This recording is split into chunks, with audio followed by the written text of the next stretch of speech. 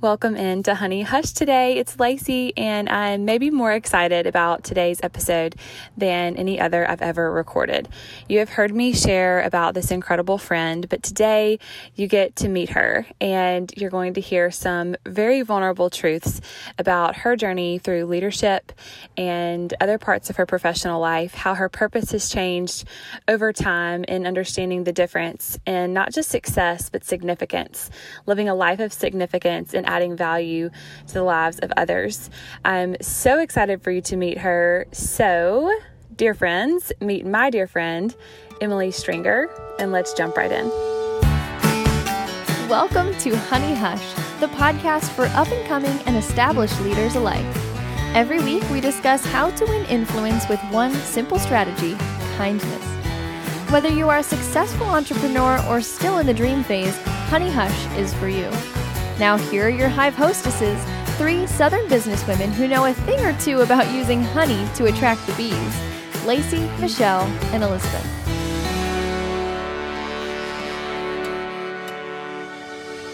So welcome in. I'm really excited that y'all are going to get to meet someone today who you've already heard her name for months and months. I've referenced her words and her wisdom so many times on the podcast, and today y'all get to meet her and hear her voice in real life. And so that is super exciting. And I think what's more exciting for me is that we're going to get to unpack a topic together that I've just recently, I think, put a name to, but it really signifies so much of what I've learned from Emily Stringer over the last, I guess now over 2 years. It doesn't feel like it's been that long, but today we're going to talk about breaking down the difference in success versus significance. And I think that Emily and I both have a story to tell in viewing success and significance separately, and now how the two have come together. And so that's kind of the theme of today, but I'm really excited to shut my mouth and get to just ask some questions and for you guys to get to hear from Emily and just some of her thoughts on this stuff. She's been a sponge and a student of learning about leadership and influence, and I've been it's been such a blessing in my life to get to learn from so much of that. So Emily, hello, my dear sweet friend. Hey there. So glad you're here. Talk to us about, and I know you'll be sharing some of your professional story in this answer just because it will make sense, but talk to us about a time in your life, in your professional life, when maybe you thought success itself would be enough. And when we talk about success, maybe that from a number standpoint or success in any form, but when and what time in your life did you feel like that could be enough? Sure. Thank you so much for having me. I think this is a really great topic, and I love talking about this, especially with you, Lacey. I think for all of us, we think success is going to be enough when we don't have it yet. And when we're struggling and we're searching for it and we're working to find what we believe is success for us, we think that once we arrive there and we get there, it's going to be enough.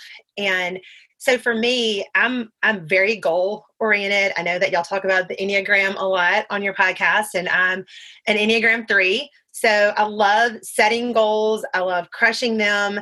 And so for me, it was always about a numbers game. It was about a paycheck. It was about a promotion title or recognition. And I think that we don't realize that success isn't enough until we actually achieve it. I love that so much. And there's this feeling, or can be a really real feeling of emptiness kind of when you get there and you think, gosh, that was going to be fulfilling. But maybe some people, and not everyone might feel this way, but I know that there are some of us who get to that place or think we're going to get there and have this feeling of fullness that doesn't always come with that. And so at what point did you feel a shift in that you needed to make an investment in people, or that you were going to start learning more about leadership or becoming a better leader? When did that shift happen for you? Well, I think really once I kind of achieved those goals and that success, I hit the promotion title that I had been working hard for. I was making the paycheck that I really wanted.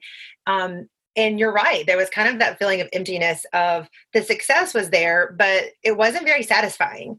And so for me, I started to really search for in my work what was going to fulfill me, what was going to sustain me and feel satisfying. And what I realized very quickly was that was not my success.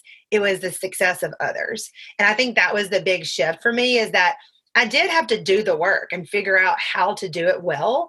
And then kind of turn around and be able to empower and pour into other women and help them figure out how to do that as well. And so I think the shift really happened for me it was a crisis of feeling not satisfied or fulfilled when I got to that point of success and not knowing what that was.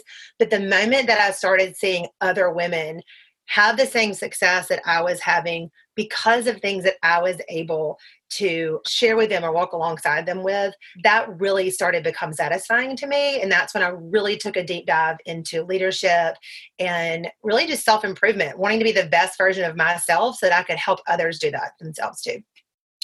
And do you feel like vulnerability was a part of that? I feel like there was I feel like I saw a time in your journey in that where you had learned all of this and you were doing it. And we talked about that through the 5 levels of leadership with our podcast on from John Maxwell. But I feel like there was a vulnerability shift for you too, where you realized, I need to be willing to share my experiences and share what I'm learning transparently with these people in order to help them be successful or find the next level of success. What did that look like? Yeah, well, that's really hard for a 3. For me, I wanted to be really good at what I was doing, and I was. And I wanted the recognition, and I was not a very good listener. I was not teachable. I had been very successful in the past in other jobs. And so when I came into the current profession I'm in, when I came into this job, I just knew that I was just going to do it and do it well. And it really was a very humbling experience to kind of stand there, and like we talk about with John Maxwell, to stand there at the top of this mountain alone, wondering why I was standing there by myself, why I didn't feel satisfied and fulfilled, and going back down the mountain to meet these women who I knew needed me and needed my experience and my knowledge and my expertise, but they also needed me to be vulnerable. They needed to hear that there are things that terrify me. There are things that I'm not great at. And, I think the biggest amount of growth that has happened for me in the past probably year and a half or so really has been just that self-awareness and it sounds kind of crazy, but really the confidence that I have been able to have in being able to acknowledge weakness, to share it transparently, and to walk through that with other people. And I think that it's crazy to say that that's confidence, but really it is, because a lot of times our confidence is covering our insecurities. And for me, that's what confidence was for a really long time. And I got to a point where I realized it might be serving me okay, but it wasn't serving others well. I love that so much. And earlier you referenced, you started to find so much joy in sharing information with someone, and then they take that information and then they're able to be productive with that or find success with that. And I know that that's you saying that you started to understand that really your purpose was adding value, right? It was adding value to people's lives. And so not that you were responsible for their success or not that you were doing it for them. And so that leads me to this question, because this is something that you reference a lot. What is the difference in recognizing that you want to have an impact and you want to be adding value and sharing what you've learned and what you know? But how do you do that for someone and empower them to be their own version of success versus seeing something in them and seeing potential and just dragging them back up the mountain with you? Because I see leaders a lot of the time saying, I want to be the reason for someone else's success. And that is not how you are. You want to give people the tools and the resources and the things for them to then go and do the work to be successful. What is the difference in that? How do you identify that? And how have you done that well? Well, I think that there's a big difference in motivating and inspiring. And for me, and you'll love this because I know you love talking about me and how much I love to work out, but I think motivating to me is pushing someone to do something they don't really want to do. Like I don't really want to run a marathon, but I probably could do it with the right amount of motivation. If you really motivated me, I was going to get a great prize at the end of it. You were there every day cheering me on and giving me a rah-rah speech. I could do it, but I don't really want to. And it would be hard for me and it'd be challenging. And it would probably be not a whole lot of fun for you trying to motivate me to do that thing and accomplish something that I don't really want to do. Inspiring people, I think, is pulling out of them what's already inside. It is taking something that they desire. It is a passion that they have. It's an innate ability or gift that the Lord has given them, that you are able to see in them and just help them be the best version of that, or to use that strength in a way that's going to not just serve them, but also serve others. And I think that you made a point earlier that I think is important, is that you have to know the people to know what inspires them. You know, you can walk around and give anybody a motivating speech and get them excited about something for a minute, but to inspire somebody, you have to have a relationship with them. You have to know who they are on the inside, what drives them, what they're passionate about. And I think when we do that, you kind of also have to get yourself out of the way. And I think when you asked me earlier about what was that moment of just kind of transformation for me, when I realized that it really was like this humbling, vulnerable experience for me, it was kind of taking myself out of the picture. I like that leadership role. I like being the leader. I like knowing that I'm successful and that other people are successful because of, you know, things that I've done. That changed very quickly for me when I realized that to inspire people, it's not about me. It's not about what I've done. It's not about what I can do. It's about who I am. And who I am to that person and how I make them feel. You know, we talk about this a lot in our job, but, you know, people are going to replicate the way that you make them feel if you make them feel good. And so that's one of the things that I just really do strive to do every single day with the women that I work with is, you know, my mission is to add value to people's lives every day. And I think that we do that by making them feel good, by making them feel empowered and worthy and confident. And so I think that that whole inspiration versus motivation is it's a whole topic of its own. But I think it is really important that leaders get stuck a lot of times spending so much time trying to push people to do something that they really maybe don't want to do, or maybe they're not really capable of doing. And so we have to know them and know what drives them to be able to really inspire them to do great things. Well, I have the privilege of working with you professionally every day and also have a very close relationship, obviously, with you personally outside of that. And I feel like what I can look back on our journey of working together and appreciate so much is the respect that you had for me in the time that it was taking me to learn the things I needed to learn. When we talk about motivation and inspiration, you could have pushed me and probably wanted to a lot faster than you did. But I think because of the timing of what you were learning and how you were learning that, you recognized in me that you did know me and you did know either if it was things I was going through just in life or just things I didn't know yet and things I didn't understand yet about my own abilities or capabilities or what gifts I did have, whether it's in this job or just in life in general. I really appreciate that you respected me enough. And I think we have a huge amount of mutual respect for each other. But I think respect is a huge part of that equation too. I think that you had enough respect for me to allow me the time I needed to learn and to get to a place where my mind was open to seeing either my own potential or all the things that you know that I've learned over the last 2 years. And I really appreciate that. I think as leaders, we can so easily step over respect and see potential and then start pushing or motivating, like you said, when it's not even something that that person can identify yet or is open to learning or has the capacity to work in yet. Yeah. And I think I will add too that I don't want it to sound like motivating is a bad thing or that it's unnecessary. There are certainly times that we have to motivate people and they need that push, that motivation. But the key is respect. If that respect is there, and I'm so glad that you brought that up, because I think that when I motivate somebody, if I'm incentivizing them or I'm pushing them or I'm challenging them a little bit, it's because I know inside of them that they can do it and that they really do want to do it. And if we don't have that level of respect or that understanding and knowledge of the person and their heart and what their desires are, motivation sometimes is very icky.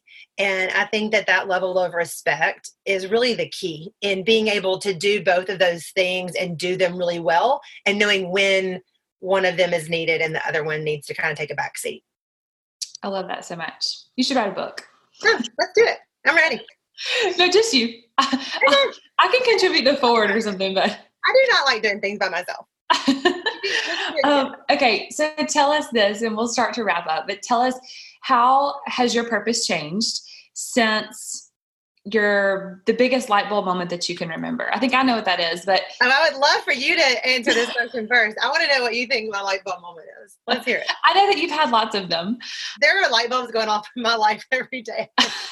Well, and I feel like it has been, outside of your investment in me personally, the ability to watch your growth as a leader, and you're leading me, but to still be in a position where I've been able to watch your growth and transformation has been huge. And I've seen your purpose and why you're doing what you're doing every day change over time.